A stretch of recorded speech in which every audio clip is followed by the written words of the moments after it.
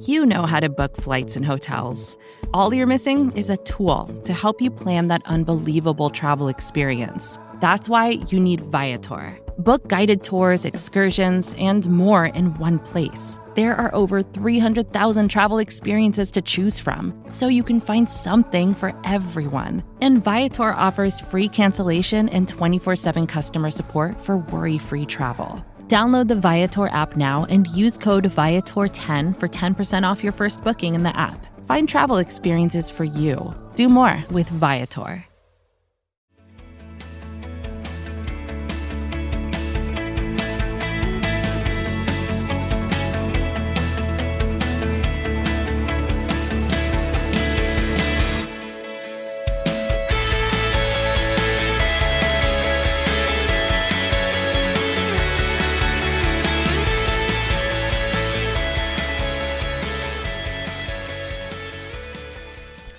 Hey everybody, welcome to Season 3, Episode 8 of Reporting as Eligible, which I wrote down so I would remember. This is the game following the 49ers game, the real barn burner of a game where the Packers won on a last-second field goal by Mason Crosby, who is just incredible.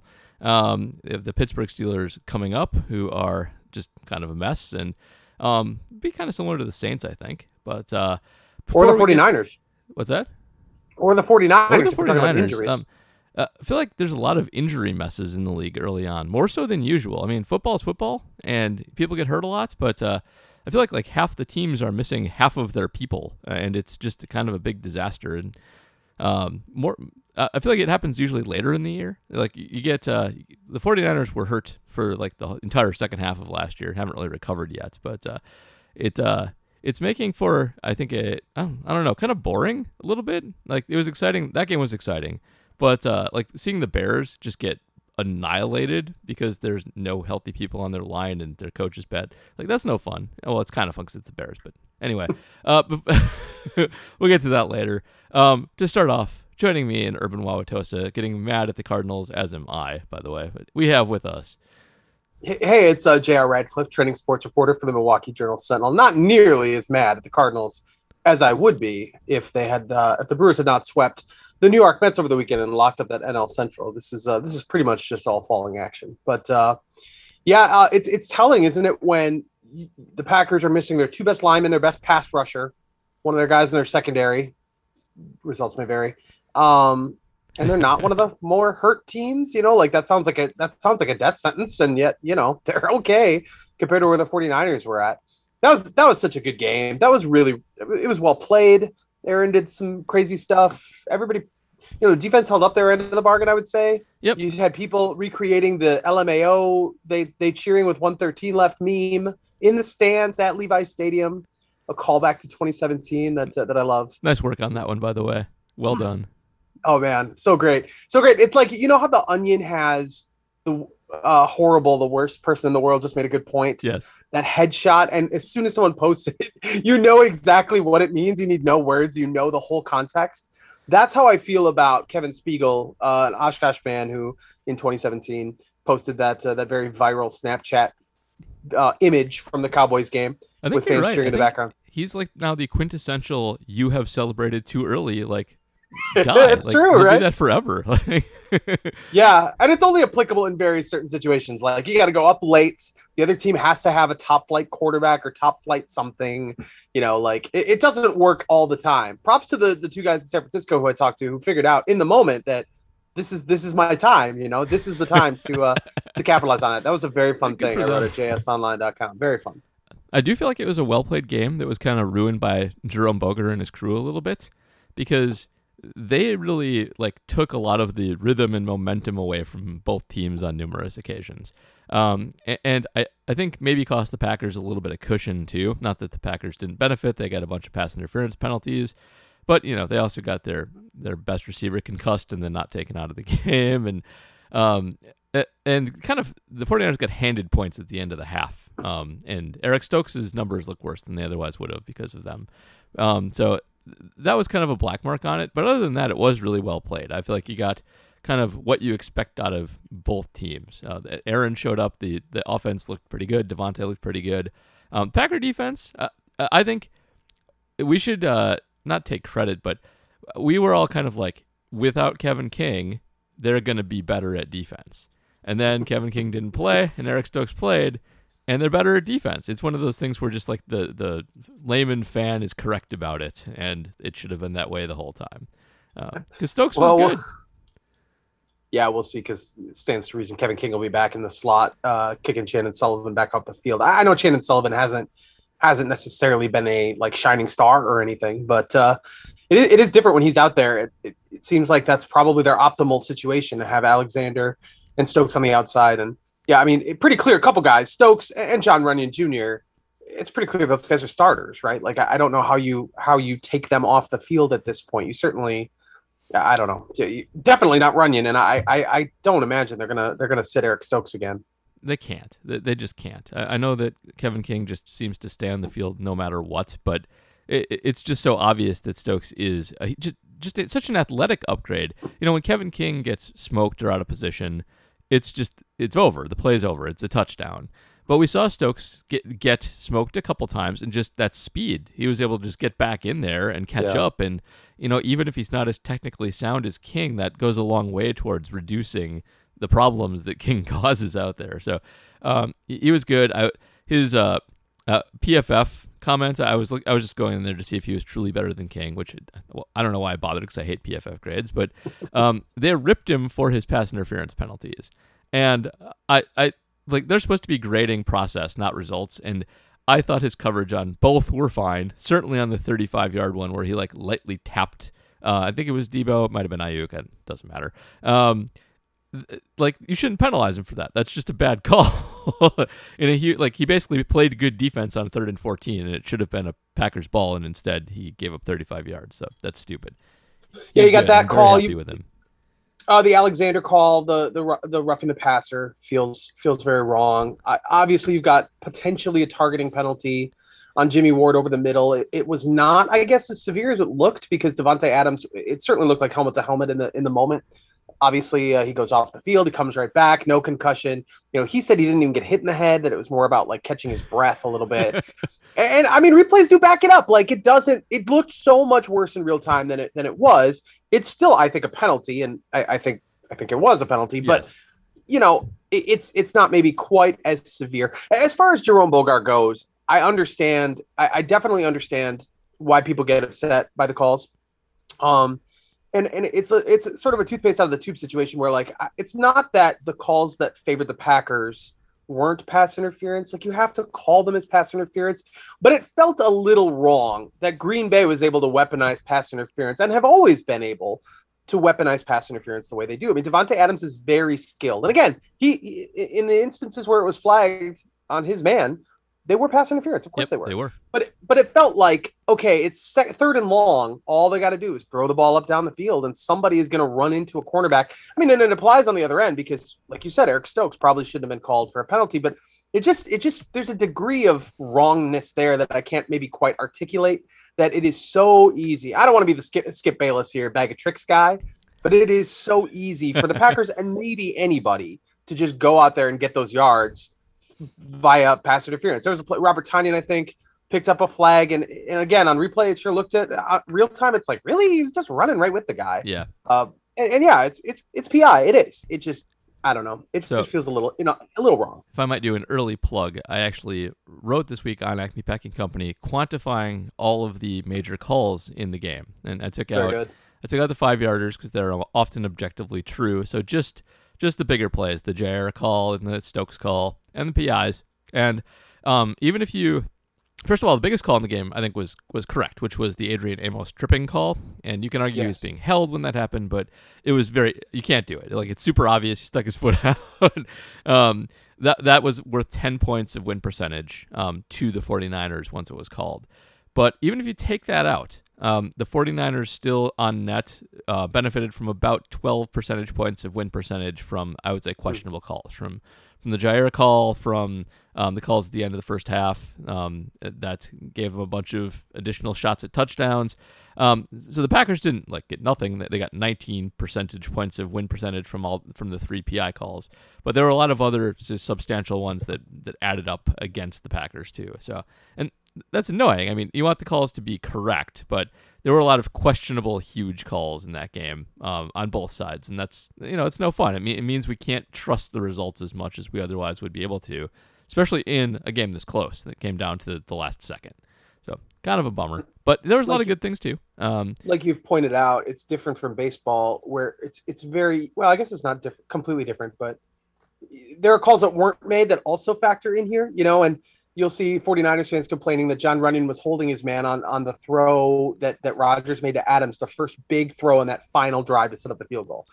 And that's where I have very little tolerance for ref bashing. It's like, look, I don't even believe there's holding on every play, as the cliche goes, but there is enough of it where you're not telling me that that this missed holding call is going to be, I don't compute those. I just can't.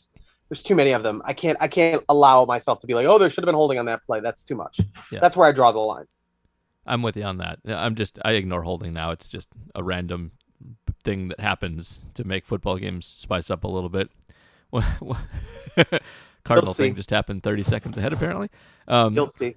One of my favorite terrible football video games is called Jerry Glanville's Pigskin, which is Vikings playing football. Oh wow! It's awful, but one of the cool things about it is it sounds amazing. If you get down by too much, I love it. By the way, it's super fun, even though it's stupid. If you get down by too much, they add a troll to the other team to get them back in it. And incredible. So both teams have captains, and the captains are like super powered. They're harder. You need like 2 people to tackle them, and the trolls are the power of captains. And if you get down by even more, they'll add more trolls to it. It's like Mario Kart, baby. You get far enough back, yeah, it's you got Blue Shell. bullets It totally all day. is. And so awesome. There was an arcade version that was not sponsored, and then for some really weird reason they got Jerry Glanville to sponsor the console version of it. And there's only 3 plays in it, and it doesn't matter what they are, but the last one is called just Bad Attitude, and when you hit the button, you get a voice sample of Jerry Glanville saying, "Let's kick some butt," which is great. That's the Bad Attitude, the yes. southern drawl.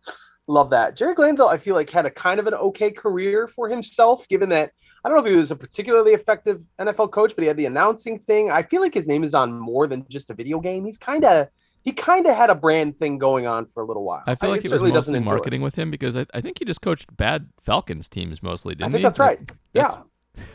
That's my memory. He had the drawl, but that's all. Yeah. Anyway, we had more good defensive performances. That Jair interception was amazing. It was like the defense equivalent of the Rodgers throw to Adams at the end. He came out of nowhere and Alexander. Sorry, I always am a little Hamilton inspired when I see the guy make a great play.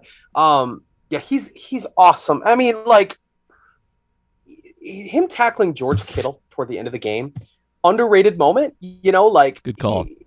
He had to basically ride him like a cowboy on a bull. I mean, Jair's what, a third of Kittle's size. Bringing him down is really tough. I mean, he's good pass rusher. He gets the roughing the passer call, but he's active at the line. He's freaking Charles Woodson, and then he can run halfway across the field. He's not in the frame when that ball is released, and he goes in center fields that thing. He's special, man. Everything is just easier because of him. I mean, this is why you can afford to have Stokes with, you pick on the weak link. I get that. So it's not like Jair Alexander makes a great secondary all by himself, but what a playmaker. I mean, he shows up making at least one play every single game. And what a draft. That was a major draft home run. Absolutely. Considering the Steelers are coming to town, TJ Watt will be here injured or not. We will be focusing on one of the biggest draft misses in Packers history. Got to point out that Jair Alexander is a major home run where they drafted him. Yep, absolutely true. And you can argue the corner is actually more important than the edge rusher, though. TJ is pretty awesome. So, but Jair, he just makes everything so much easier. That's the infuriating thing about having King on the other side for so long is you don't need somebody a superstar over there. You just need somebody average. You just need somebody who can deal with number 2 receivers, not let people behind you, and can have safety help because Jair can just do it by himself, and he's not that. So Stokes looks like we may have some. That's I think the main takeaway of this. We may have something here. Like Jair and Stokes and Amos and Savage look pretty good back there, and Devondre Campbell keeps playing well, and was kind of a nothing coming into this season. Had not been a particular standout before. I know I ripped on PFF's grades before, but they have him as the 10th best inside linebacker in the league. And normally I would criticize that, but he kind of looks like it. He's been very smart. He's been good in pass coverage. He's been a good run thumper and stuffer, and he's just loads better than they've had for a long, long time. So did I see him make a special teams tackle? He wasn't on special teams, was he? I think he was for a couple snaps. I think he made a good tackle on special teams. I don't know if that's true or not, but I mean, he's obviously with the Dreads, he's extremely recognizable. You know where he is on the field. The guy built like that. He's in every play. He's what a signing. My goodness. Yeah, really good. By the way, small sample size alert, but Oren Burks is actually one of the 10 best inside linebackers by PFF grades too. And I think that's mostly based on this game where he had a few splash plays when he was out there just flying forward, which is all you're going to ask from Oren. But it looks like he might actually be able to contribute a little bit when they actually play normal non-nickel defense. So that's good too. And I might be able to contribute because I'm Matt, but you can call me Mattel. That's a record. That's a record for sure. Well done. That was a little by design, or not by design. You were a late arrival to the party. Yep. Yes. So I'm not in Kansahoma this week. I'm in KCK, as the locals call it, the Kansas part of Kansas City. Yes. The other side. Overland Park, to be specific. Oh, nice place. It's actually it ain't bad. Yeah, I mean, University of Kansas. My hotel room has a living room. Awesome. Wait, I just called the University of Kansas. Shame on me. Yes, you did. Shame on me. I hate it when people do that. I'm always like, that's not the order. Like I'm an alumni of every university in the world, and I care what order the words go in. But I would definitely jump on somebody who went University of Kansas. I enjoy saying them out of order to bother people. Yes, I often say Ohio State. Yeah. I did a lot in Minnesota. I said Minnesota University a lot. They hate that. Oh no! It's like Wisconsin University. Oh no! Sometimes a recruit will get it wrong, and it's you just have to laugh. Like, pleased to commit to Wisconsin University, and like, we're gonna have to. You'll learn. Yeah. Okay. Yep. You're young. Anyway, so, we're talking about Devondre Campbell, Matub. I know. I sat in for a minute. Hey, speaking of special teams, did you guys talk about Alan Lazard? We have not gotten to Alan yet because we're on the defense. But you specifically mentioned special teams as I was entering the conversation. Did you know Alan Lazard purposely played on kickoff coverage after the big return? I did know that. I noticed him out there, and our favorite wide receiver fullback did a very nice job out there, and will probably be out there again. So he actually went over to the coaches and was like, "Hey, that big run back, that ain't happening anymore. I'm on kickoff," which is good. I like all these people on the team telling the people who suck on the team to stop sucking on the team. Whether it's Matt LaFleur telling Joe Barry to stop sucking or Alan Lazard telling Maurice Drayton to stop sucking, I am hugely in favor of this happening. I like the accountability. Now, it should be caveat for Mo Drayton. It sounds like, according at least to the beat reporters, that he lost some people close to him. Don't know a lot of circumstances, but there've been some sudden deaths or something in his family, and so I don't know for sure if he was there. Oh, did not know that actually. He might have been. He might. I don't know. I don't know what the circumstances were, but heavy heart, if nothing else, and so that was something to consider as well. Not that necessarily has anything to do with how the field product turned out, but certainly, the special teams. I've been thinking about it because special teams is such a tough catch-all. Like when you think of it, you understand that includes Corey Bojorquez's punting and Mason Crosby's 51-yard field goal to win the game, and mostly a fine night. But you make the one error, the one kickoff coverage error that like, let's be honest, that's the play we're talking about. That is as damning as the NFC Championship which first they half game. Always do. In the first half. It just happens so often. Yeah. So like you make that one mistake and immediately special teams is a net loss for the day. It's like the offensive line, the key is going a whole game without hearing your name, basically. Yep. So it's tough. There are a lot of positives when you look at the kicking game and the punting game, and there's a lot of, most of the time things are fine, but obviously you just can't allow that at the end of the half. That is Scotty Miller getting behind the defense. Yep. I mean, it's that level of bad. Unfortunately. Wait, you mean giving up a 50-yard return right before the half is a bad thing? You think they would learn, but they never seem to. I think the most surprising thing about the game, and a lot of surprising things, Preston Smith seems good again. And I had where did that come from? I'd written Preston Smith off as ever being good again. I didn't think he had it in him. I don't think he's a good mix with Joe Barry, who he's played with before and not been a good mix with. And I just didn't see this happening. But he was outstanding. He was setting the edge really well. He was busting guys up. He was breaking through tight ends. And it looks like 2 years ago, which is a good lesson. Like, if you play well for a season once, you can do it again. It's possible. It does happen sometimes. And maybe you shouldn't write guys off quite as quickly, especially when you're kind of playing for another contract, which, is always a good lesson to keep in mind too. Guys do play to get paid, and Preston's going to be up pretty soon. But I honestly just flabbergasted that he actually is worth something this year. It's great. He's been better than good Gary has, which is weird. Well, who was the last Packers mediocre linebacker to play for a contract? Nick Perry, right? Yeah, I suppose that's probably Nick Perry right. played out of his mind, secured a good contract, and then went on to suck. It does happen sometimes. My biggest surprise is on the other side, because after the first series, I didn't think Yosh Nijman could do this. Oh yeah, Nick Bosa just destroyed him, and I don't know what it was, if they figured out ways to give him help or if he just simply stepped up. But what a great performance from a backup left tackle. Senor Roberto Grande removed Nick Bosa's soul through his butthole. Yeah. That was the end of Nick Bosa. Yes. Also one of the plays of the game and worth watching on repeat over and over again. Hey, did you guys see the Corliss thing I posted? Oh no. What was that? Okay, so it was almost the exact same play.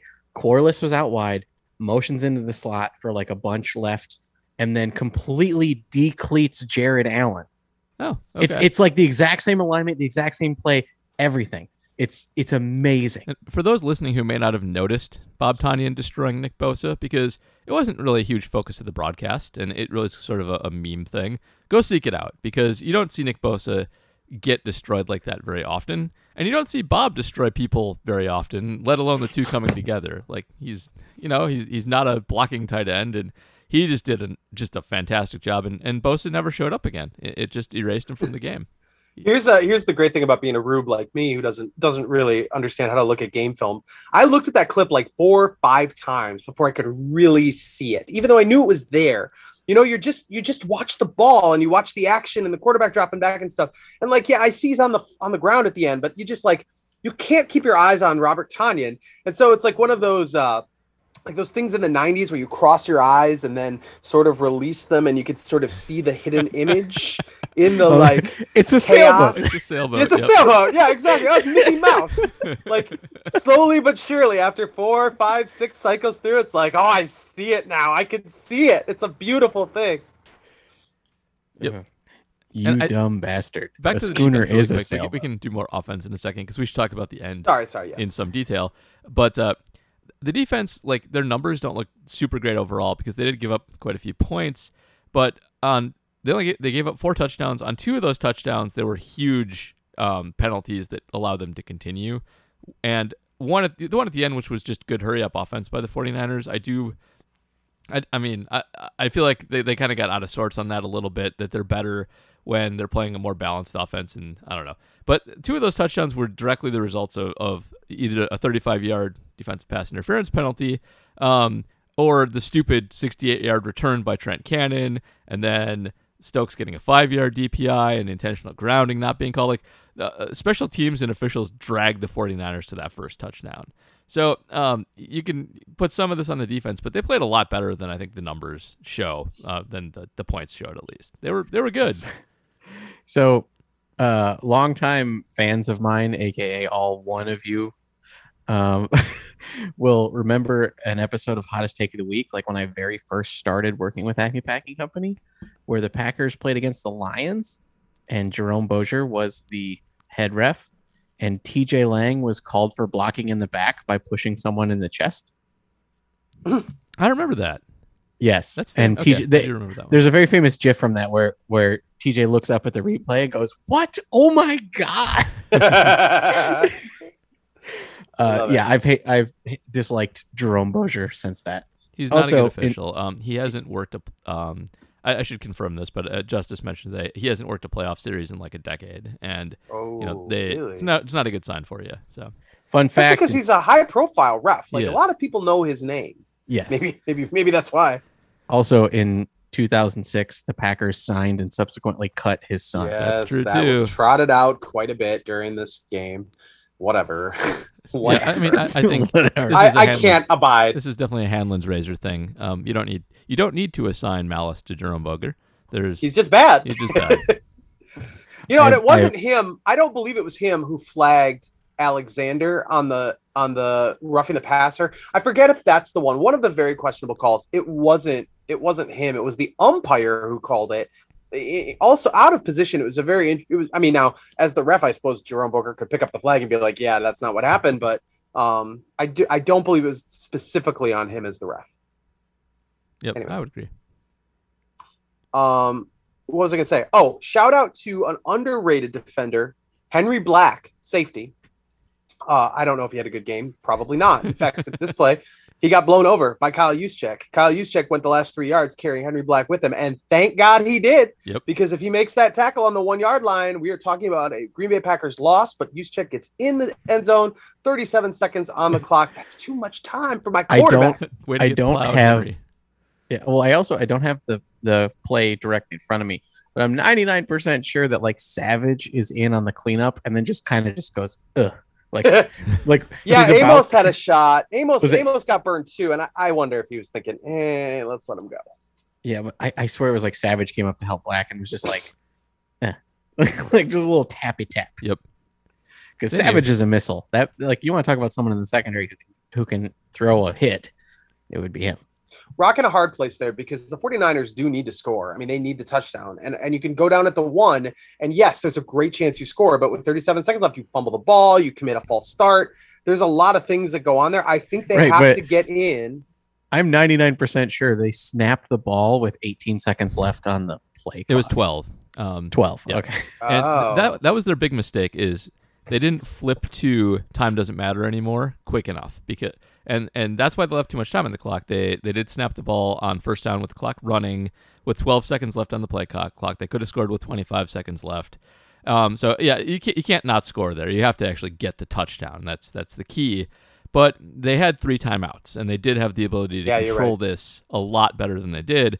The other thing they screwed up was on the ensuing kickoff and kicking it through the end zone, which takes no time. That calls for a pop-up kickoff, inside the 10 and forcing at least a touch and a return. Fair catch. And they really should have done that.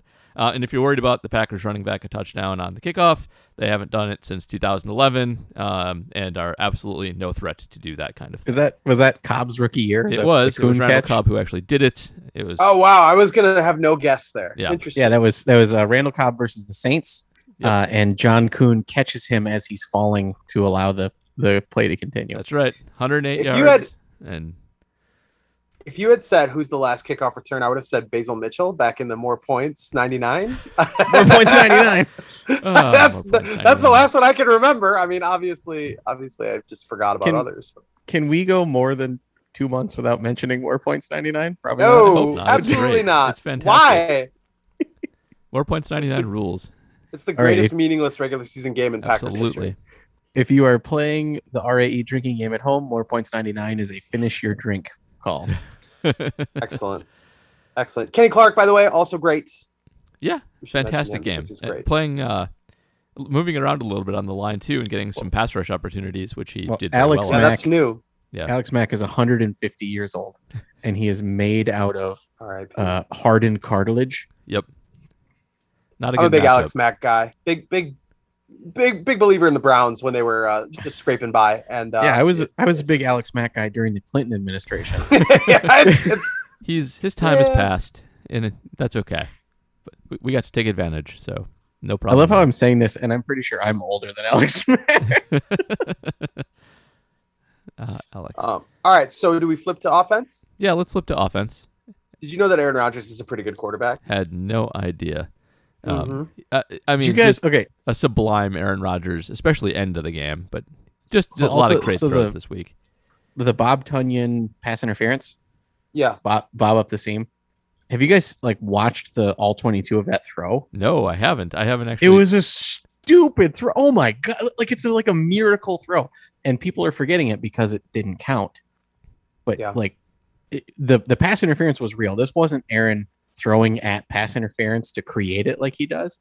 This was him throwing to Bob, and he put the ball on the friggin' money, like frozen rope. Dead. Oh man, it's beautiful. Go watch the play. I know Dusty Evely has it on his timeline. Okay, go check that out. This was definitely one of those games where it's like, which throw was Aaron Rodgers' best throw? Because there's some candidates. MVS touchdown, I think. Yeah, probably. But I tell you what, that first throw to Devontae was a hell of a thing. The 25-yarder on that last drive. I think that's probably the best one we'll remember. MVS tweeted that his touchdown catch was the best throw that Aaron had ever made. And there were just so many good ones, just dangling them out over fingertips, and like the Packers had really a game of inches here, where like if a guy jumps slightly higher, they probably don't win, and if like Mason's kick gets slightly just a hair lower a second later, they don't win. But like Aaron was just like barely missing guys all game long and dropping them exactly where they needed to be. It was absolutely insane. Kind of weird too, because he did have some bad misses. It's not like this was a super high completion percentage game, and he airmailed a couple of weird ones. It's just that when he completed them, they were just like perfect. So the airmail to MVS after Devontae was cheap shotted, was on MVS. He like tweaked a hammy or something, and he did tweak a hammy. I get that one too, because they were out of sorts after not having Devontae there for a play or two, so that's fine. But he had a couple of rough ones in the first half too. Just that when he completed them, they were like the best throws ever. It's a weird dichotomy. I want to put a pin in the Mason Crosby kick because I do want to talk about that. I'm sure we will, but actually no, I want to ask it right now. Okay. What is it? Okay, so on most extra points, you don't get guys free rushing around the edge capable of getting within an absolute fingernail of blocking that football. So what do teams do differently that all of a sudden not only can they get a guy to is it just effort? Like, how is it possible that in the most important kick of the game, suddenly you've got a guy free as can be, diving, trying to just basically pick that thing up off the tee?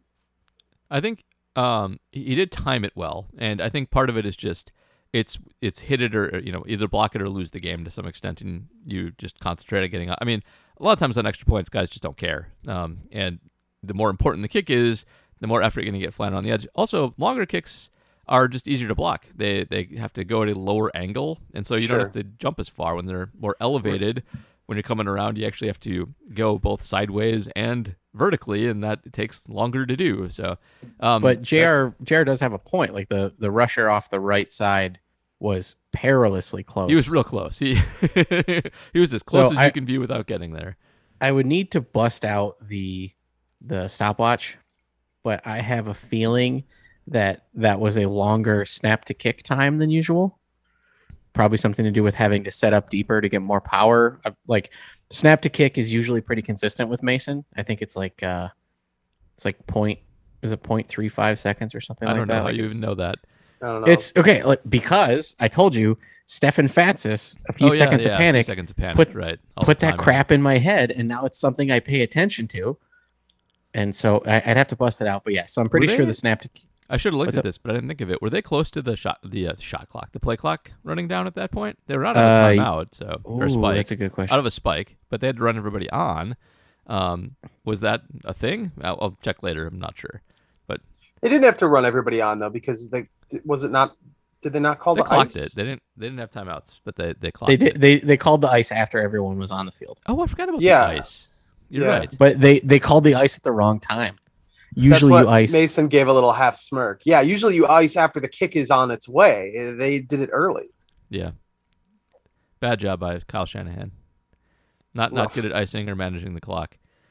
I forgot to put this in the rundown too, but he's a genius play caller, but he is a weirdo in a lot of ways. They are not a good like sabermetric team in terms of going for it on fourth down and stuff like that. Like they do motion and play action and all kinds of stuff like that. That's all great. But he is in his clock management is famously bad from the Atlanta collapse. So we all know that one. But he is. I feel like he's got some in-game problems that are problem. The one that got me this game was not trusting his running backs. Like Trey Sermon was the guy they traded up to get in the draft. And I know that everybody's hurt. I know like Mostert's hurt and a whole bunch of backups are hurt and Elijah Mitchell's hurt. But like, it's not rocket science to play running back. And they drafted a guy in the third round and they were like afraid to give him the ball. And it's not like he was terrible when they gave him the ball. He was fine. He scored a touchdown. He had a couple big runs. But like, I feel like they changed their whole offense to avoid handing Trey Sermon the ball a bunch of times. And it ended up kind of costing them by wasting a bunch of stupid plays on Brandon Ayuk runs up the gut. I also enjoy that they scored a touchdown on like that read option and then never went back to it. Yeah, just did it once. Shanny's a weirdo. I think they thought of that as more of a trick play. Which is crazy because like it would have worked. The only when have the only Packers linebacker ever been victimized by a running 49er quarterback. And I mean that run could have gone for 30 yards. Like absolutely. They blocked it to a T. No Packer was anywhere near Trey Lance. Brutal.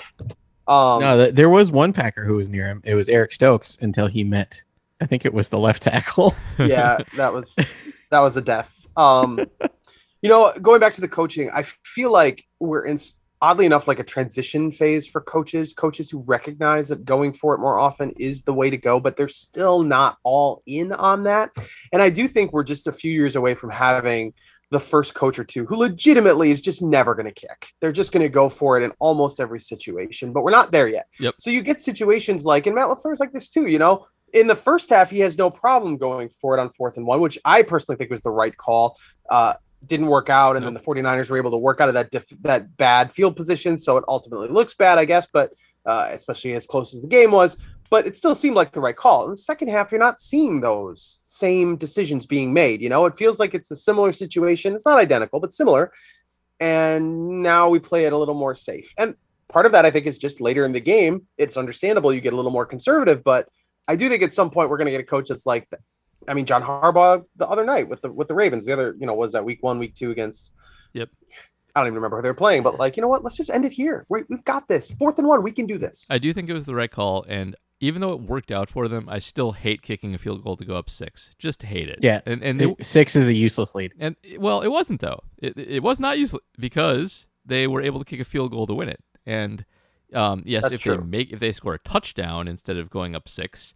Then they're easily going to win the game. But if they don't convert there, then... Yeah, but if they don't convert there, then the 49ers have the ball on the 2-yard line. I know. I understand all the things of it, but it's not like it wasn't a useless lead because it is a lead that was big enough that allowed them to kick a field goal instead of scoring a touchdown. Also, I read once that analytics is on the side of a 3-point lead over a more than 3-point lead. That's right. That is correct. Because it incentivizes bad decisions by the other team. That is true. Speaking of which, fascinating that Davante Adams suggested afterwards that not having timeouts benefited them because the 49ers smartly defended the wings, thinking they were going to go after sidelines. Yep. And so they ate up the middle and were fast enough. And credit to the Packers offense for like getting down the field. Also, sure, defend the edge, but like Davante Adams didn't have anyone within 10 yards of him. But I think that. But why would they expect the ball to go there? They need to get out of bounds. Yeah, but but they don't. Aaron Rodgers. That's the thing. They don't need to get out of bounds. They can run up and spike it, which they had play exactly enough time for 2 plays and 2 again spikes. a miscalculation by the San Francisco coaching staff. Also, the play that got them past the 50 is brilliant. Because Paul, what do I always say about offensive design? Run mesh till you can't run mesh. Run mesh till you can't. The play that got them beyond the 50 was mesh 20 yards down the field. It absolutely was. It's amazing. It's amazing. Your line has to hold up for a long time to do it, but that's exactly what happened. And just a gorgeous throw, like one of the best of his career. Speaking of, MVS said, and I quote, "This is the greatest throw I've ever caught." Okay. So it's not the greatest throw of Aaron Rodgers' career. It's the best throw that MVS has ever been targeted. Got it. Yeah. Oh, and also there were 17 seconds left on the play clock during the final kick. Mid-pod fact. So not too bad. But I do think that's a very savvy call by Adams to say that not having timeouts help, because I think that's absolutely true, and it's why he was so open on that last one. They were overplaying the sidelines and didn't realize how the timing would work, which is great. Davante Adams is not the best wide receiver in the league because of his speed. He's a smart man. He knows his stuff. Even though he will swear to this day that he is faster than his 40 time. He says that he has, quote, gotten faster. He may be. It's not like he's slow. I still think doesn't nobody matter. moves like him. He doesn't need to be down the field. He needs to be like 2 yards off of the nearest defender, and he's going to catch it, and he's going to make you miss. It's crazy. I've still never seen a person move the same way as him. It's incredible. I don't even know how treadmill, to baby. Like, did you see Myles Garrett against nobody the moves Texans? like him either, but that's a different kind of moving. There's a thing going around on Twitter today that I would dare say was viral. It was a highlight of Myles Garrett against the Texans where he sidesteps so fast that it looks like it skips a frame. Yep. Oh wow! I saw that going around. It was he had a couple similar things against the Bears, and that guy is very, very, very dangerous. Don't want to play the Browns. It's like Devontae's on treadmills going side to side, up and down. He's like Spider-Man. Andre Rison should give up his nickname. Vacations can be tricky. You already know how to book flights and hotels, but now the only thing you're missing is, the actual travel experience. Because is it really a vacation if you're just sitting around like you would at home? You need a tool to get the most out of your time away. That's where Viator steps in. You can book guided tours, activities, excursions, and more in one place to make your trip truly unforgettable. Viator has over 300,000 travel experiences to choose from. Everything from simple tours to extreme adventures and all the niche, interesting stuff in between. So you can plan something that everyone you're traveling with will enjoy. Real traveler reviews give the inside scoop from people who already been on the experiences you're considering, so you can plan with confidence. Free cancellation helps you plan for the unexpected. And 24/7 customer support means you can travel worry-free. Download the Viator app now and use code Viator10 for 10% off your first booking in the app. Find travel experiences for you. Do more with Viator. Support for this show comes from Sylvan Learning. As a parent, you want your child to have every opportunity, but giving them the tools they need to tackle every challenge, that takes a team. Now more than ever, educational support tailored exactly to what your child needs can make all the difference. That's why parents have trusted Sylvan Learning for 45 years as the ultimate teammate in their child's educational journey, instilling in them a love for learning and a passion for reaching the next level. And Sylvan's Insight Assessment can identify gaps in learning and areas that could be of concern for your child. It's a 360-degree view into your child's learning that you can't find anywhere else, and helps ensure that your child didn't miss something in school that might put them at a disadvantage in the future. And right now, it's the best price of the year at $29. Go to sylvan29.com to learn more and get your child's assessment for only $29. That's SYLVAN29.com. All right, so we've got a lot of questions, so let's get to these last few things on the rundown before we do that. The handshake after the game, I really didn't. I think it's a little overblown, personally. I mean, I'd be pissed if my team just lost that game. I might not be interested in like buddying, but apparently Kyle and Matt hate each other now. It might be. Didn't they hug? But usually coaches at least say, "Hey, good game," blah blah blah. It usually don't do an icy stare. That's usually not what happens. Even like Belichick usually is like slap on the back and walk away. It was a little weird. It was a little strange. What if Shanahan bet the spread and then LaFleur knew he was going to welch, and so he was pre-mad? Well, there's a lot of history there, and it's not as if I saw people speculating. Oh, maybe it's because he pursued Rodgers, and okay, maybe, but also I don't think LaFleur necessarily left on the best terms there. He Shanahan tried to keep other people more than LaFleur. And I don't even know that he necessarily wanted to leave. Sometimes you get better offers and blocked when you... he didn't leave for the Packers from the 49ers. He left for the Titans. And I'm not entirely sure that Shanahan liked Matt that much, even when he was there. So we'll see. I don't know. Never know. Interesting. Nobody knows anything, but... No. You wanted to point out some of the other games in the NFC North. The Lions, because they were insane. I mean, the Lions they're cursed. They are cursed. We all know that the Lions are cursed. It's not a surprise. But we should point out the Lions have been really scrappy so far this year with like no talent at all. And they have played 3 pretty tough games against pretty good opponents, and they should have beat the Ravens. They had the Ravens. I mean, they win that game 99 times out of 100 because to beat the Lions, the Ravens had to kick the longest field goal in the history of the league, which bounced on the crossbar and then rolled over. Those poor people. I really feel bad for them. My wife is a Lions fan. She absolutely she wasn't watching the game, but she thought it had gone final on the ticker, and it said that end fourth quarter the Lions were ahead, but it hadn't updated the score, so she thought they'd won. And whatever. She fades them in the survivor pool anyway, so there's at least a little emotional hedge there. But wow, well, that's something else. And they released Jamie Collins, so like they basically have like 55 million of dead money. They got dead money for days in addition to not having talent. I mean, they're such a disaster. Oh my gosh! And I've crossed over. I know they're a conference rival, but like I feel bad for them. I feel they're woeful. They're just woeful. They're in a rebuild. They're always in a rebuild. When have they not been in a rebuild? Even when they get to the playoffs, it ends in spectacularly awful fashion. Okay, so the last time the Lions won a playoff game was 1992. I think that's right. Yeah. Wayne Fonts. Yep. Yeah. Tough scene. It's not good. Tough scene. And then if you haven't seen the condensed Bear game, do yourself a favor. Why would you watch that? Oh my God. It's well, let's see. They had 1 passing yard. 1 net passing yard. To be clear, they had a lot of passing yards. Well, not a lot, but they had dozens of passing yards. But literally dozens. They had tens of yards. But Justin Fields was sacked 9 times in the game, and so gave most of them back.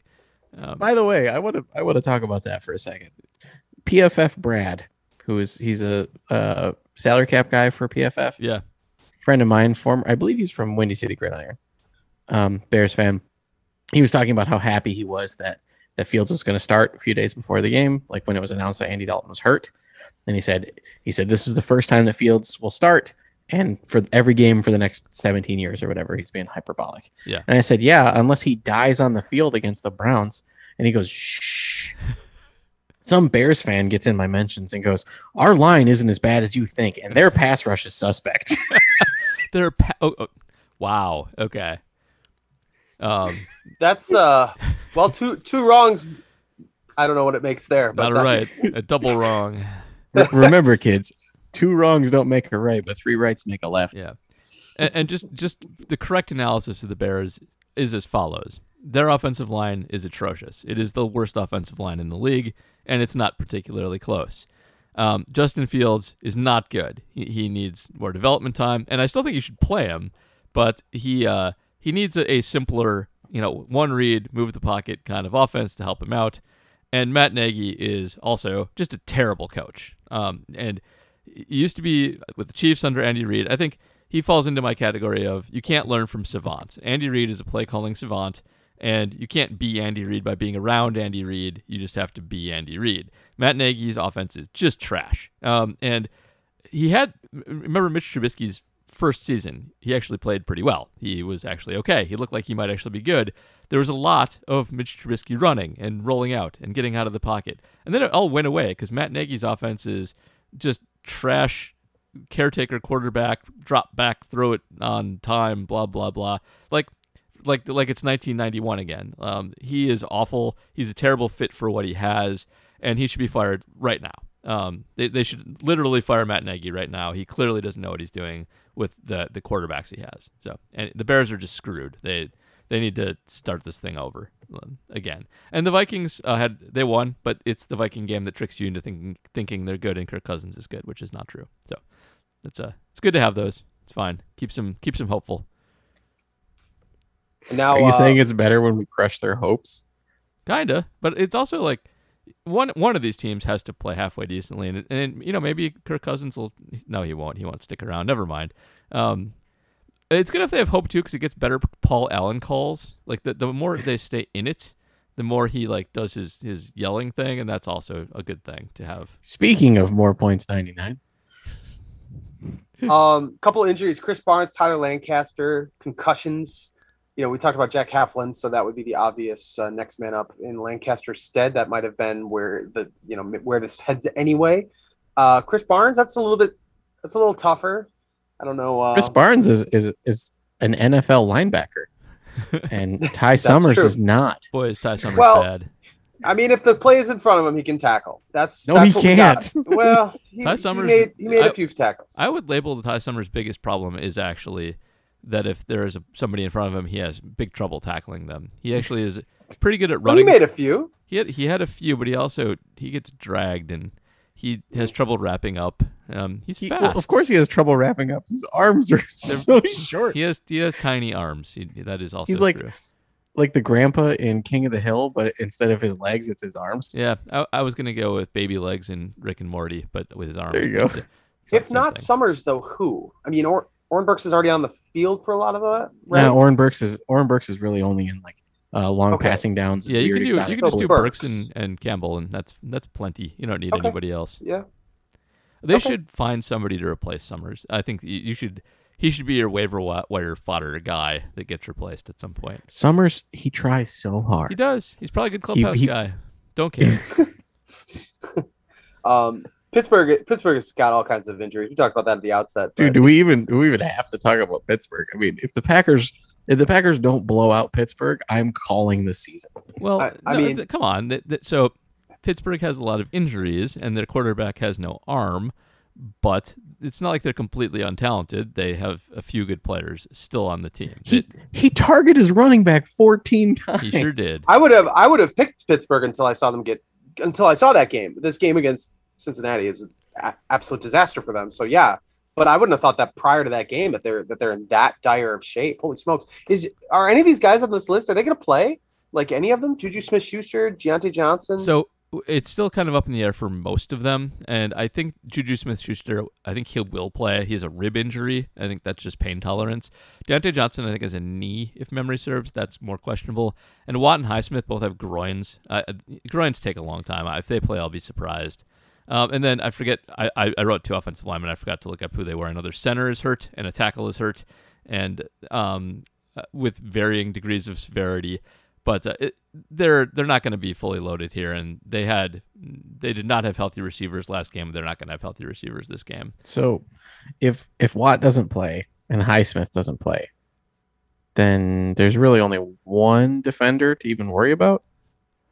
Yeah, that's more Cam or less Hayward? the case. That's right. Yeah. Maybe they'll move Derek Watt to linebacker for this game. They should. Finally, Dude, an awesome right the linebacker wrong that was done so long ago. Yeah, awesome linebacker in high school, committed to Northwestern as a linebacker. Yeah. I wonder if he would have been teammate. Was Ty Summers Northwestern or is he BYU? He's BYU. It's Dean Lowry. He's Northwestern. Never mind. So in 2 years, is Aaron Rodgers Ben Roethlisberger? Well, Ben's mechanics have gotten super lazy, which Rodgers has always had lazy mechanics and can still just chuck it. Whereas Ben needs to set his feet and put it into every throw. Otherwise, you get this weird, limp-wristed. So I bring this up on Twitter all the time because I think, the king of quarterbacks don't age well. And they go off cliffs really fast. And I think it's really hard to predict. But today I was just looking this up. Aaron Rodgers has been sacked on a higher percentage of his dropbacks than Ben Roethlisberger, who is sacked a lot. Now Ben also shakes some of those off. And yeah, I was going to say, if you look at hits versus dropbacks, I would bet you Ben takes more. Possibly, though Aaron has taken quite a few. He's led the league in sacks, and he always waits to throw the ball forever. It's not like he doesn't take hits. And there just aren't a lot of quarterbacks who have played over the age of 36 over the last 2 decades. It gets dicey there, and over 39, it's nobody. There's only 6 quarterbacks who have started at the age of 40 or older over the last 25 years. And it's not even guys recently. People keep yelling at me oh, it's now commonplace for quarterbacks to play into their 40s. No, it's not. There's Brady. 2 of them. There's Brady and Breeze that did it. Nobody else has done it for Favre went to 41. Warren Moon, he was in his 40s when he retired. But he played 1 game for the Chiefs, I think. But I only counted guys who had at least 200 dropbacks after their 40th birthday. So Moon at least did that. But it's not common at all. Everybody dies when they turn 40. And Rodgers isn't 40. This is his age 38 season. He will turn 38 in December. If you want to count him as 37, I don't care. But keep an eye on his rushing. Rushing, both yards total and yards per carry, tends to be a harbinger of your quarterback getting old and starting that decline. And Rodgers is starting to see that a little bit. So it's something to watch out for with him. I still think I think he will probably age better than the average because he's also hard to comp. Like most of the guys who have survived as long as he has are actually like kind of statuesque pocket passers, not mobile guys. The mobile guys tend to run themselves into trouble and take hits. And so there's not a good comp out there for him. Like you have to go back to like Rich Gannon and Steve Young, who were, Steve Young retired still very good. He could have still played. And Rich Gannon was, but a different Steve Young quarterback. retired because his brain was tapioca. Yeah, he did, but he was still, even though his brain was tapioca, he was still good at playing football. Rich Gannon, he was pretty old, wasn't he? He made it to his 40s, his early 40s, okay. And then retired. Yeah. I think. Maybe he might only been 39. Anyway, Jerry Rice currently holds the NFL record for most receptions over the age of 40. Yeah, by a lot. Do you know who's in second place? I do not. Tom Brady. That's awesome. Do you know who's in third place? Nope. Brett Favre. Okay. Brett Favre is in third place with 1. Tom Brady is in All second with, I believe, 2 or 3. We got to get to questions because we're running late, but I do want to quickly do the Devin Aroma should do part of the show. So, because Aaron Rodgers caught a pass this week, it gained him -4 yards, which means that he is now tied for 10th in lowest career receiving yards in NFL history with -11. He is tied with Eric Flowers, who did it in 2015. But some guy named Jamie Caleb is the all-time leader in the stat with -26. He played from 1960 to 1965.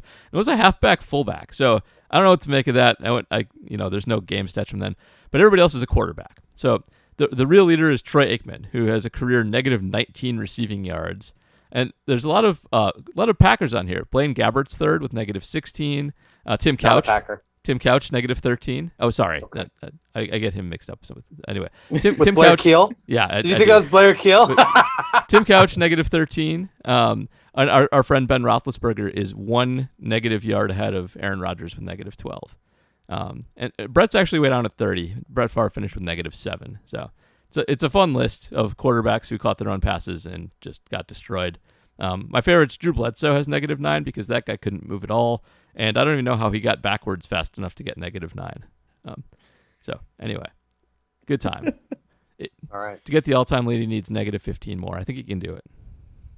We have a lot of questions, so let's do this. Yeah. We'll start with our Patreon questions. Of course, if you are a patron, you get question priority, and we got a lot of these guys today. PJ Vessels, is the offense back to being good? Does this bode well for a game against a team that the Bengals just beat? And was this final drive better than the one against Dallas?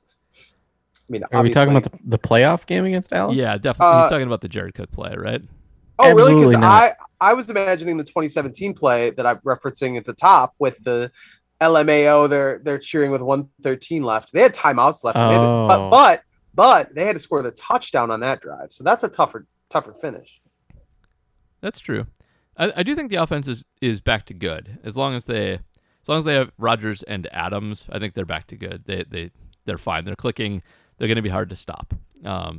And yeah, it bodes well against the Steelers, who are in rough shape. But I don't think that you can make this the case. This is better than a playoff game. It was very similar to, I think, the Cook drive especially, and the stakes make that one better in my opinion. I don't know. Oh yeah, for sure. Is that a longer field goal too? I don't remember exactly how many yards in the playoff game. Crosby's winner. I think it's like 54. Crosby's winner in the playoffs was longer than this. This was like 47. This was 51. Well, this was 51, but I still think Crosby's was 51. longer. Yeah. Okay. Well, Crosby also kicked a 54-yarder earlier in this game. Yeah. He was in tough conditions. Swirling wind, man. He was money. All right. Luke Zimmerman says Bajorquez looks good at puncher so far through 3 games. The caveat that we're in warm weather. The warm weather portion of the schedule, having the left-footed punting also adds a little wrinkle. Have the Packers found a long-term punter? What's his contract situation? He kicked in Buffalo. Yeah. What the hell? Well, okay. I think the major point is it does hurt your punting yardage when it gets colder. It's just a physics thing. So he is booming them now, but maybe he will not boom them as much when it's cold. It's possible, but I agree with you. He has cold weather experience. I think he is legit good and will continue to be good. I think he is. I think he's a keeper. I think they got a good one here. And he kind of had a rough start against the Saints, like a lot of the Packers did. And he was like 24th in net punting yardage after that. He's up to 12th now, and he boomed the heck out of a lot of them in this game. Wait, so he's up to 12 cumulative? Yeah. So that must mean that he like ruled ass the last 2 games. That is correct. Nice. He's on a 1-year deal, or he's making $1 million or something. But like, it's also important to remember he's 25 years old. Like, hey, you know who else is 25 years old? Yes. Kenny Clark. Yeah. This guy, he could be here for a long time. There's no reason to think he wouldn't be. I mean, they'll bring him back. Like, if he's awesome like this, they'll bring him. Why wouldn't they?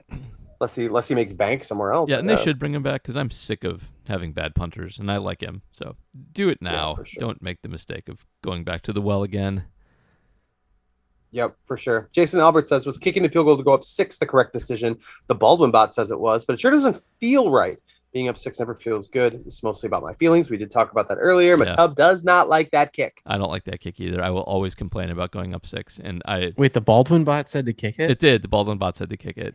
That's wrong. Even Ben was not happy with the Baldwin bot for saying that they should kick it.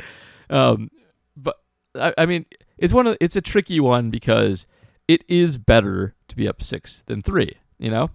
But I have always felt that the way to quantify this in your head is if you go up from 3 to 6, what you've done is essentially add 35 yards to how far the other team has to go.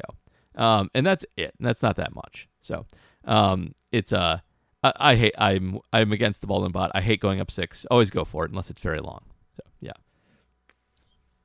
All right, Alex Slamers. Oh, go ahead. Sorry. I was going to say, I don't think the Baldwin bot accounts for the change in what's the term? The change in aggressiveness that's associated with maybe the not, 6-point lead. The Baldwin bot's just math, and I feel like math should tell you not to do it. I'm surprised it tells you to do it. You know? Well, you know what they say: lies, damn lies, and statistics. Yeah. All right, Alex Lamer says, overall, I'm happy with the win, but one non-officiating thing bugged me. With just under 8 minutes in the game, the Packers had a 3-point lead, took 3 deep shots, all incomplete, only took 30 seconds off the clock. Obviously, everything worked out, but this seemed bad decision-making.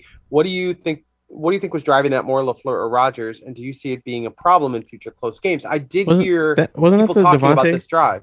Wasn't that the Devontae drive? Was it? I feel like that was the Devontae drive where first down was the Devontae hit. Second down was MVS pulling up. I thought they had another one in there, but maybe they didn't. Regardless of it, I don't think with that much time left you can play as if you're going to run out the clock. And I think you should still be doing normal play calling, whatever that is, at that point in time. Teams make the mistake too often of thinking they can run out the clock when there's still too much time left to run out the clock. You can really only do it like under the 2-minute warning most of the time, unless you're just dominating on the ground. So I don't have a problem with it. I'm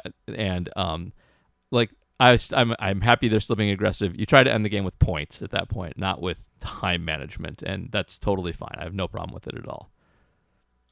Yeah, like perfectly executing an 8-minute drive at the end of the game when it's very obvious that you're trying to milk the clock. If you don't have like a running back who can perfectly get you 4 yards a carry, in fact, I pulled it up, and it was the Devontae drive when they tried all the deep shots, but they had another drive. They had another drive after that where they ran the ball. They ran the ball 3 times, tried to pass, and then kicked a 38-yard field goal.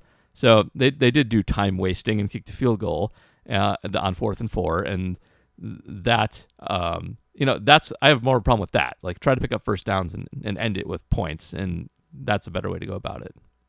I did hear this discussed, though, because Aaron Jones he wasn't super effective for most of the game, but it seemed like picked up speed as he went along. Maybe they softened up the defense a little bit. He had a really good run there late. And there was some chatter about like, well, again, they get the run going and then they go away from it. And I still think that comes back to last the last conversation. You just have to be 3 moves ahead, and sometimes that means doing not necessarily what just got you here, but I just think these are going to happen. I mean, passing is what is their bread and butter still. Yep. As much as Aaron Jones is good, passing is still option A, and they're going to choose it a lot of the time. Yeah, anyway, Mike McCarthy runs to end games, and it doesn't work out a lot of the time. Don't do that. Don't do what Mike does. He's got an all-world running back too right now.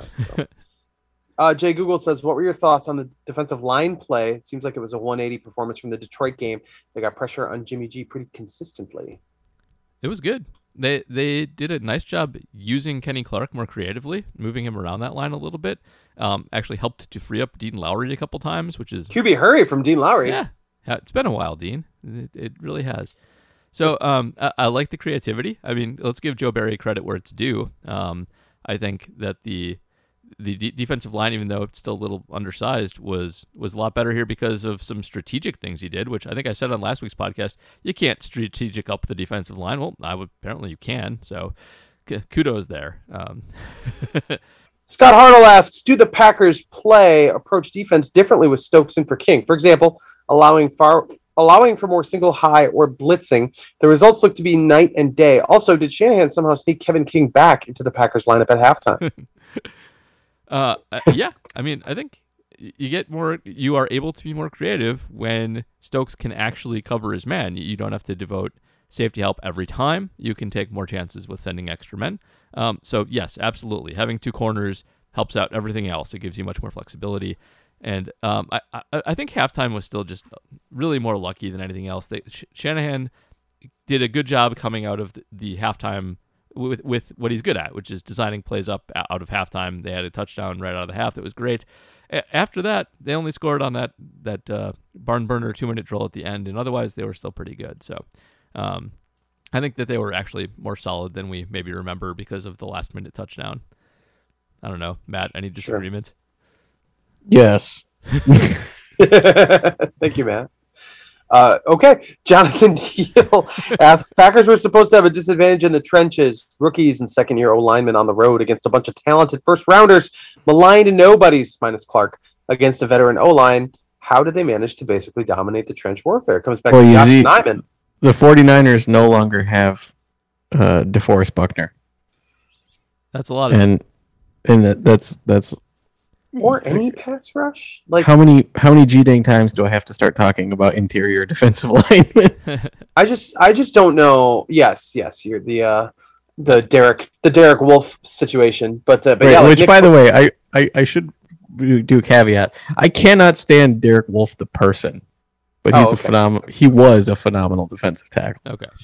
I do think people see Bosa and then kind of their brain shuts off and it's like, oh yeah, it's Bosa and those good people, but that's not really how the 49ers are right now. They have their own problems on defense. And also, what we forget is the Packers are still phenomenal at coaching up offensive lines and do a nice job picking good prospects, high athletic prospects on the line. Like Yosh Nijman, we were all very concerned coming into this game, is like a 10 RAS guy. And, the hope with him the whole time is that they can coach him up technique-wise to meet what his athletic potential. And, he started bad in this game, but he also hit some really, really nice play down the stretch. So I think that's how they do it. They're good on the O-line, and the 49ers are a little overrated on how good their rush actually is. I don't feel like this team really is all that bad at cutting bait on guys who just simply don't work, draft picks or otherwise. There's obviously some exceptions, but like going back to Kamal Martin, even like recent example of a guy who could probably contribute, but like it wasn't happening. So be gone with you. They've stuck with Yosh Nijman now, and a guy that they had no draft capital tied up in. They could easily have cut bait, but they've been telling us we really like him. He can be a left tackle, and he got a chance to show it. Turns out they were probably right. I mean, he looked good. All right, Steve Garshinsky asks, does nepotism work? This is depends. A Joe Barry question. I have a real answer to this, which is... he's just kidding, I'm sure. He is definitely kidding, but so nepotism, what it does is it gives undeserving people more opportunities than they normally would get to learn and get better. And so nepotism actually does kind of work a lot of the time. It's not like you can just be some guy's kid forever in a business. Eventually, you have to learn how to, not cost the company millions of dollars. Aren't you a lawyer? Yeah, I am. Why? Isn't that like the most nepotimistic?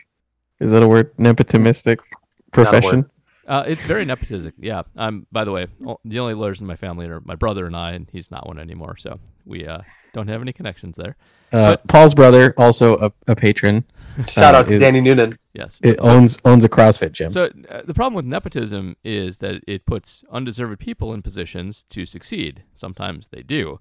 But the problem with it is that people who should have on merit been granted the opportunity are denied it.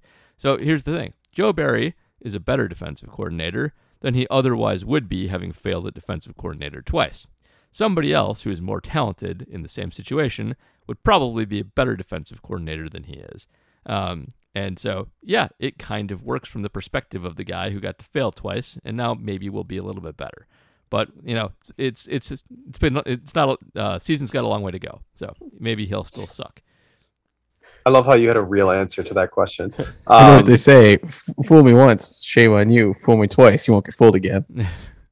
Yeah.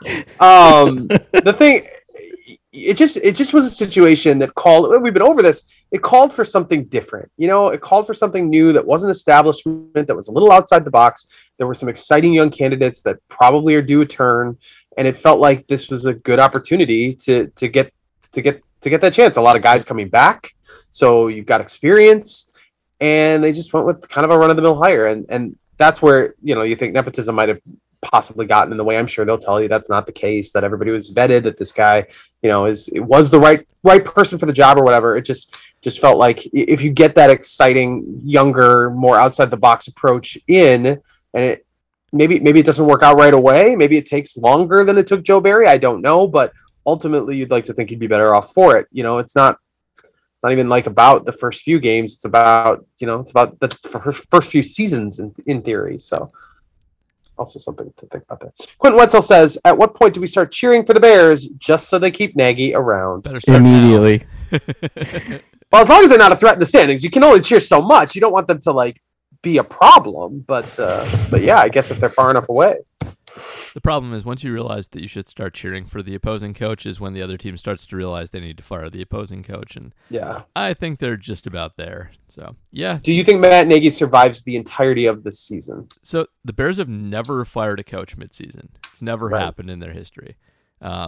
So my guess would be no. But if you're going to break precedent, this is a good time to do it. He's very bad. I'll bet the Bears, I'll bet they don't because they're the Bears. But, man. Well, with only 17 games, there comes a break point midway through the year where it doesn't matter and it looks bad. So what's the point? You can't go to the playoffs anyway if you're 1-7 to start the season. You have to do it now. Really, you have to be like, okay, our season is over if we don't make a move this second, and no team is going to cut bait after 4 games. It's just not happening. So It's hard in the NFL to make that work. Rusty Weiss asks, tongue in cheek, all these old linemen to try to keep. Should we trade 1 or 2 for some return? They do. They do certainly look like they have depth. Oh, man. What if they traded Bakhtiari? They would be exorciated, but it would be brilliant. So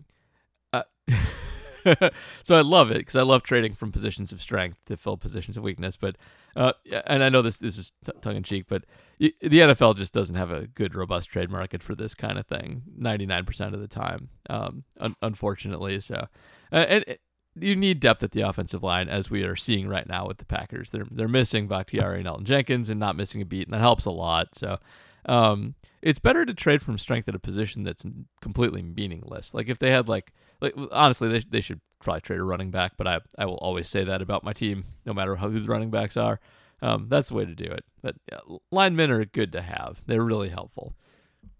What are you going to get back that's better, honestly? So there was a recent blockbuster offensive line trade in the NFL. What is that? The Dolphins traded Laramie Tunsil to the Texans. Okay. This is a fair point. This is a good point.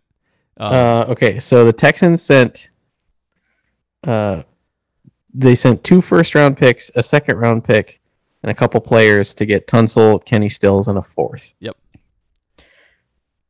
Would you trade?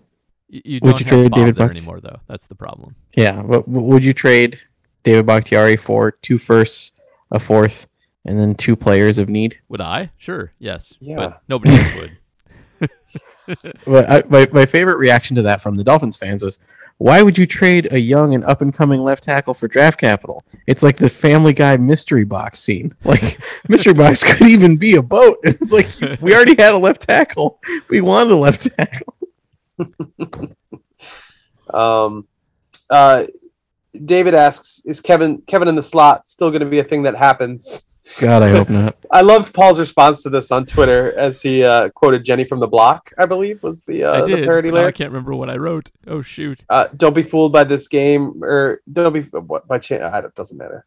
Well, whatever. Kevin's still in the slot is the point of Yes, that. Kevin He's King will still still be in Kevin in the slot. Alas. Alas. That's probably going to happen. Kevin in the slot. Duh, duh. No. No, It doesn't that's work. good. It doesn't If work it's- in a league where there is a team called the Jets. There's so many other opportunities that you can go with if you're going to burn that song. We've got Discord questions today. Yes. First one for you. Oh, the first one's for me. From now on, can we refer to John Runyon Jr. as JR Jr.? So fun fact, I'm actually the 4th. When people say Wow. so JR the 5th is on the table. When we frequently, I'll have people like, if I'm waiting for an order or something, people be like Junior, because it's so hard to see 2 letters next to each other Right. and assume that, but it's fine. I don't get mad about this, but like, I'm actually James Patrick Radcliffe the 4th. Extremely regal. I'm basically a prince. Do you hang hang out at country clubs with Don Barclay? Donald Wayne Barclay Barclay. the third. Oh, the 3rd. I thought he was the 4th too. He was the third. I'm fine with John Runyon Jr. being Junior, JR, however we want to call it, JR Jr.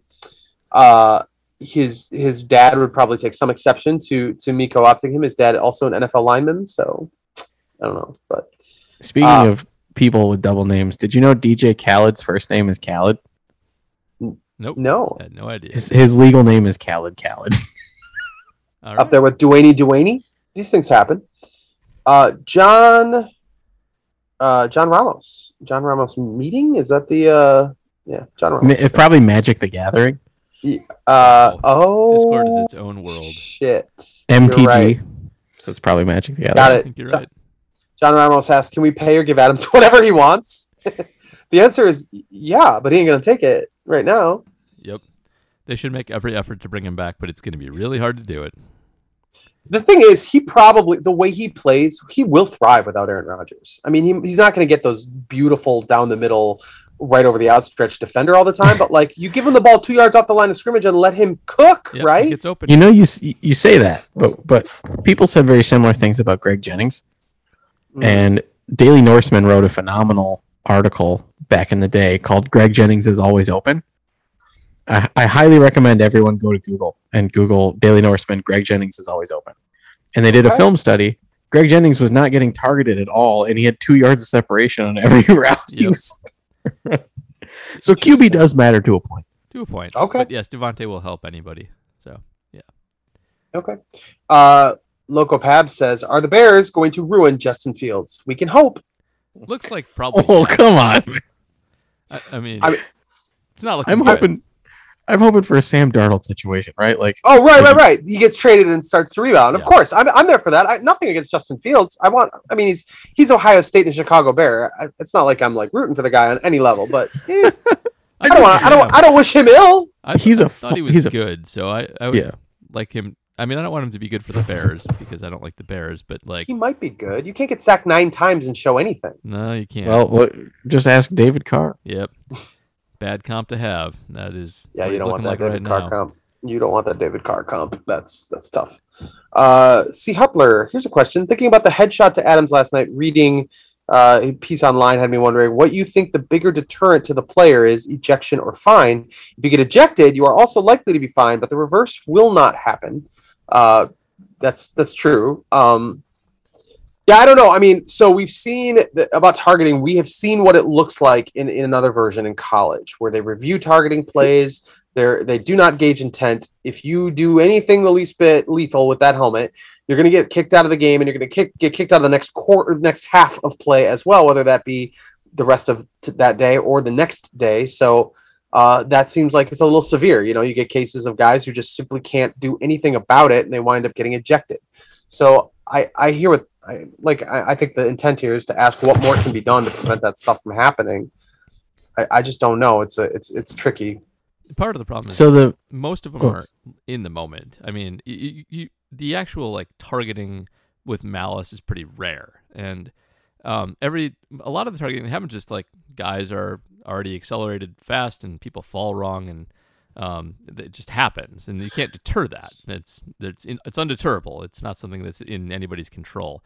So that's a big problem. But I do think ejection is more of a deterrent than fining is. I think most of the time guys don't care that much about fines, but it's just a problem endemic to football that you're not going to be able to really fix. Yeah. What were you saying, Matub? I have already forgotten. Because you took a hit to the head potentially? One thing I did want to mention, Peyton Manning got in a lot of trouble a few years back for telling how to beat the concussion test. Uh-oh. And I think that is related to why Devontae was back out on the field so quickly. But if his bell was really wrong, they would have not sent him out to the post-game podium. I mean, I don't know. The Packers maybe can do anything. He lost consciousness, man. I don't think that's true. There's no evidence of that. His body did go limp. I agree with you there.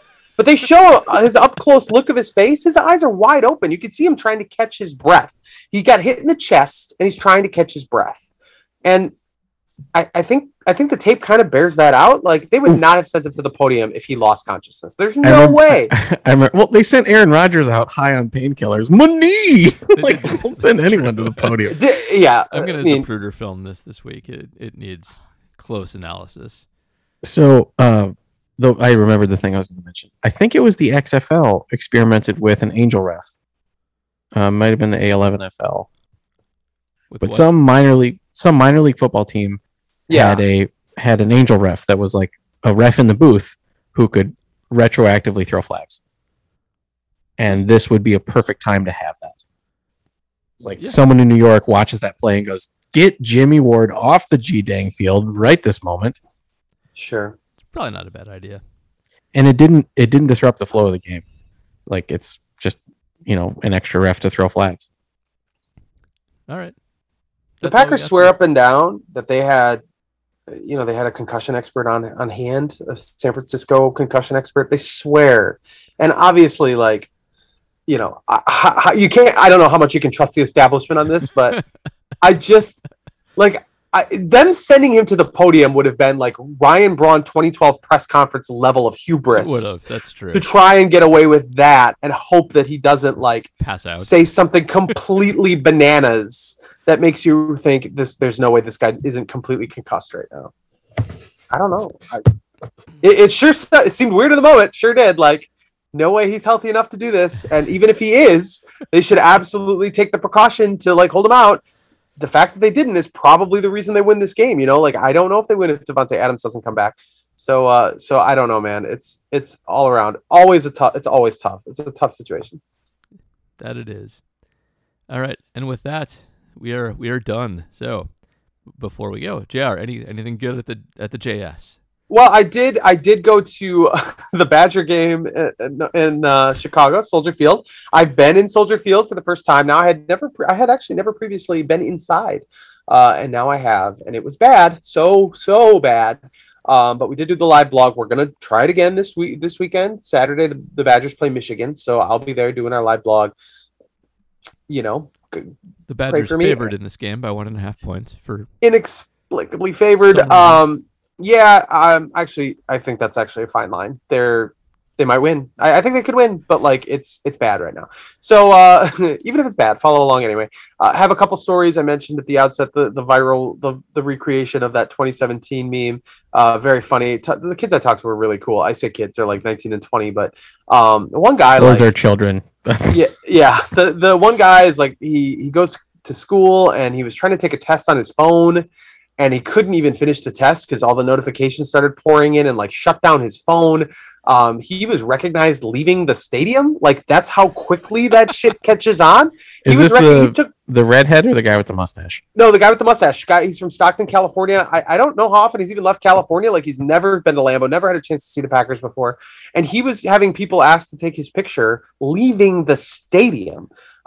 So funny, so cool. And he had, just bought tickets like 1 a.m. that morning. He just scratched up enough money to do it. So kind of a cool story. And the redhead kid was great too. The 19-year-old also very funny.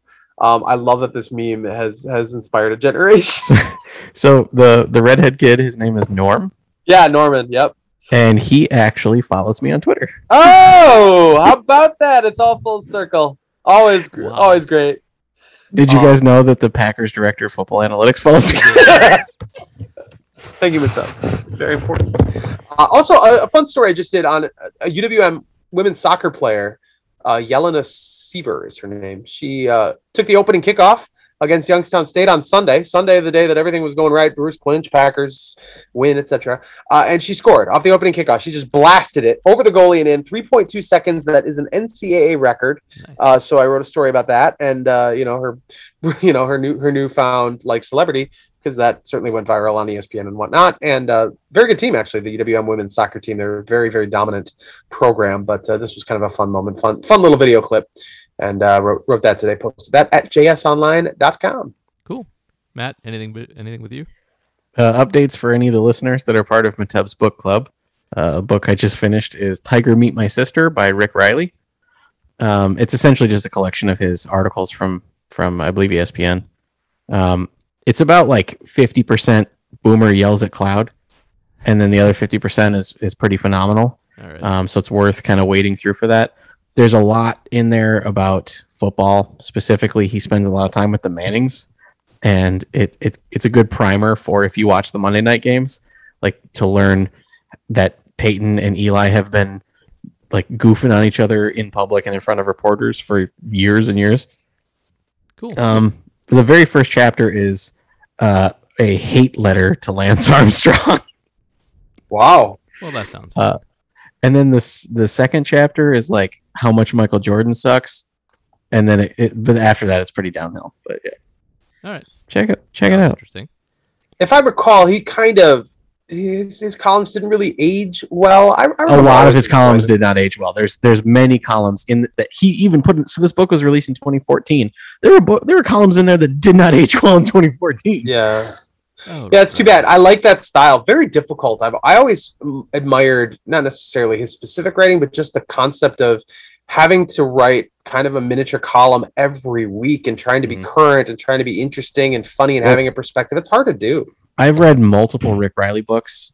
He has a memoir of him caddying called Who's Your Caddy, where he caddies for every type of golfer he possibly can. Even if you're not a fan of golf, that's a great book. Then he wrote a novel based on characters that he like met in real life called Missing Links. And it's about a guy who owns a crappy golf course. And I feel like I've read another Rick Riley book. But yeah, I like his writing style, but this is a lot of like Boomer yells at Cloud. Yeah. All right.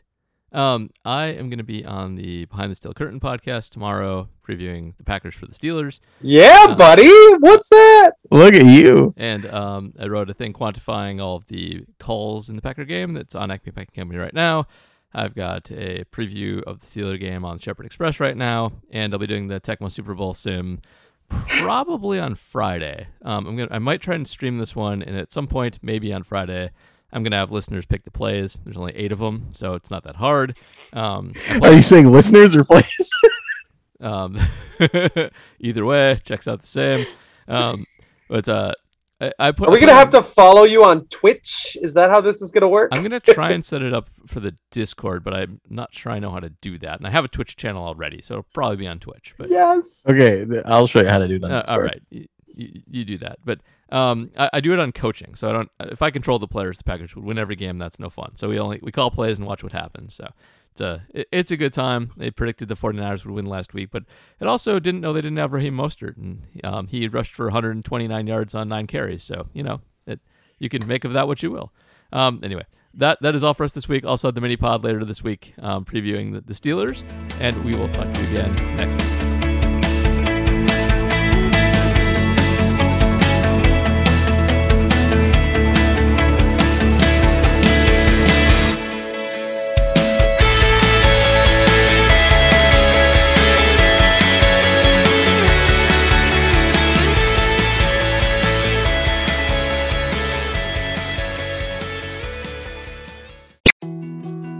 More to-dos, less time, and an infinite number of tools to keep track of.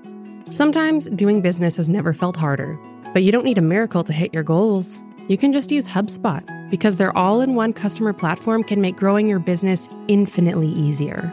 Imagine this: high-quality leads, fast closing deals, wildly happy customers, and more benchmark-breaking quarters. It's not a miracle, it's HubSpot. Visit HubSpot.com to get started today.